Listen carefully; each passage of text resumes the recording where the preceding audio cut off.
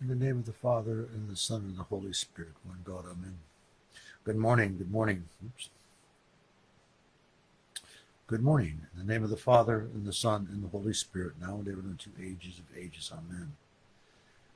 I'm going to read from Orthros, what we call the Synoptarian, which is a summary of what's going on for the day or what's important. It always starts out with the date, like on September 8th, the Holy Orthodox Church, we celebrate the Nativity of the Most Holy Lady, the Theotokos and the Ever Virgin Mary, her birthday. Okay? Truly, and it starts out, there's a verse. Truly, O Anna, you surpassed all mothers until that day your daughter shall become a mother. On the 8th, Anna brought God's mother into the light. Okay. The Holy Virgin Mary was born of aged parents, Joachim and Anna, who we, last couple podcasts, we talked about their virtue, very strong and like a pit, coming to the top of virtue of the whole line of people who brought forth Christ from the Old Testament.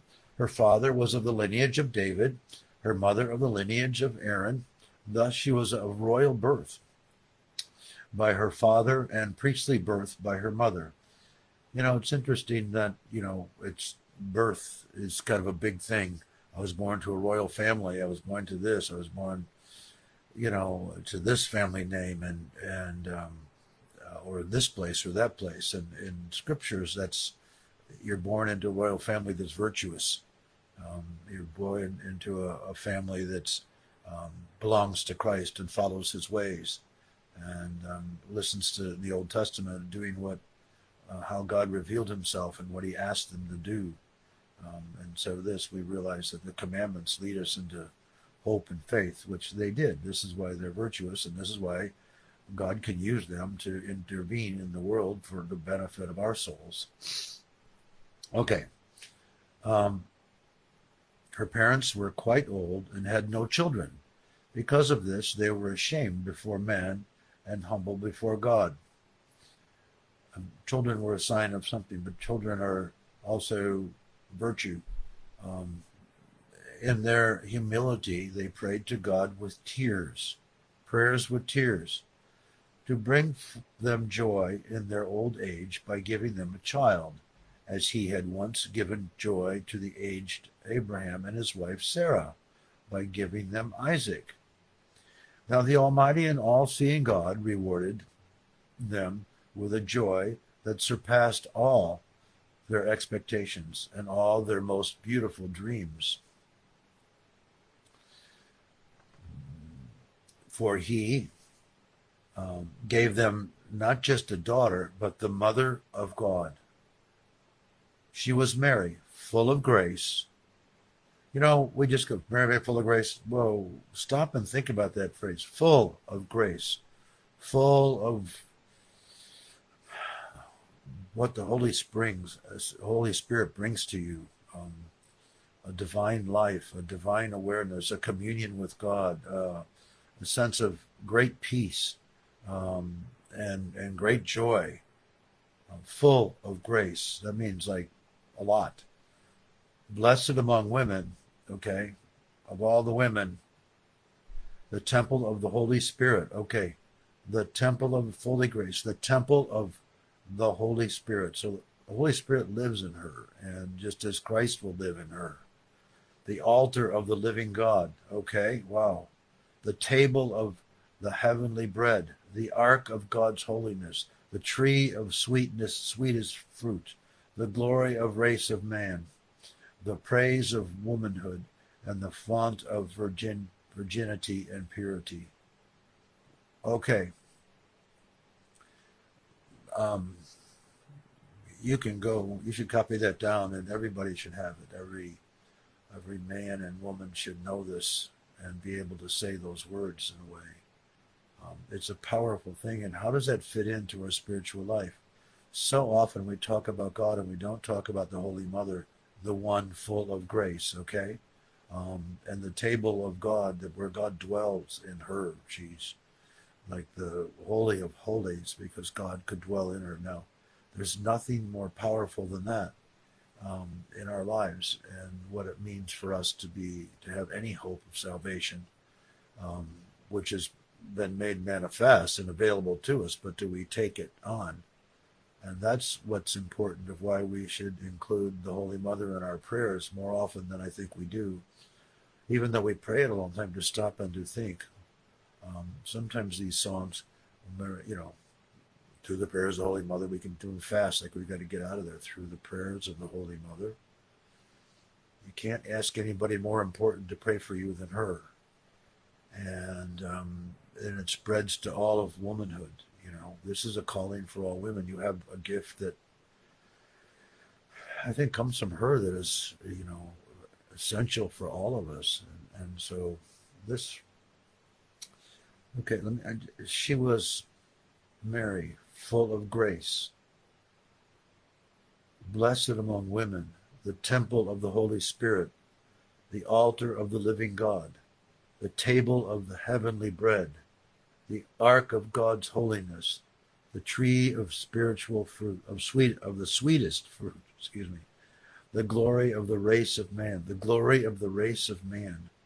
praise of womanhood, and the font of virginity and purity. Virginity, we don't want to embrace something that doesn't give us life. And that's why we keep away from things like that. So we don't engage in things that don't give us eternal life and don't lead us to God. So I don't know. We've been talking about Mary for the last few days, and I think on and off more so as I've started these podcasts. You just see her everywhere. Let me do one more thing, and then we'll get ready. By your holy nativity, O pure one, Joachim and Anna were delivered from the reproach of barrenness, and Adam and Eve were delivered from the corruption of death. Thy people do celebrate it. Having been saved from the slain of iniquity, crying unto thee, the barren doth give birth to the Theotokos, who nourishes our life. Are we going to celebrate her birthday? What can we do when we have birthdays for our children? Invite everybody in, give all kinds of gifts.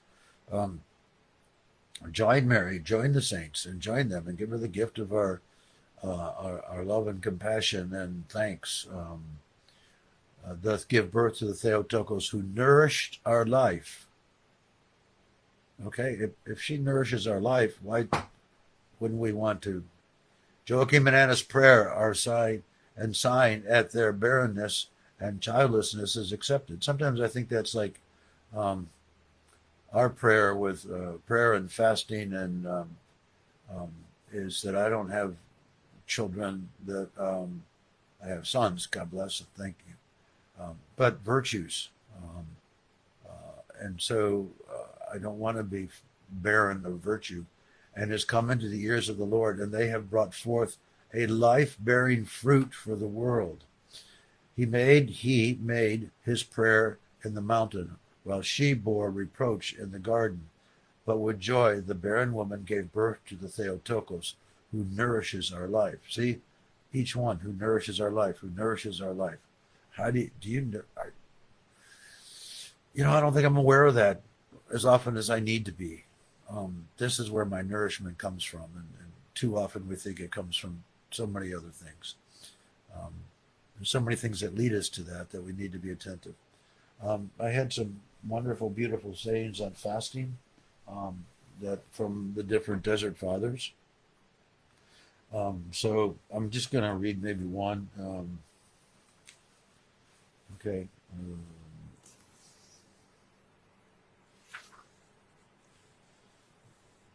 Okay.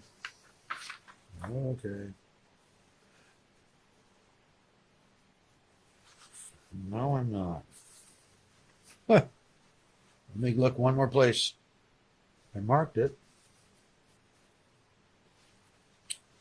Okay, we'll do it tomorrow or tonight. Why do I do that?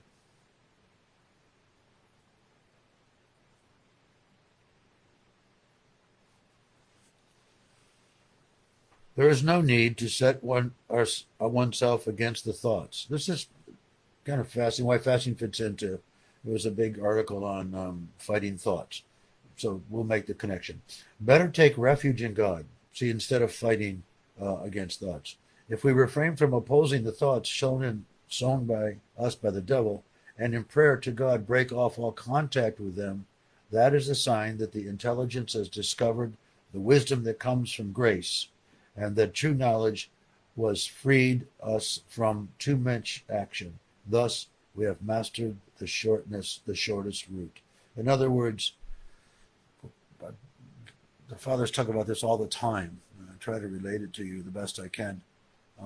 Stop fighting all the thoughts and just turn and think about the Holy Mother, or think about who God is, that has come to Him, and trust Him. And the fasting is one of the things that does that.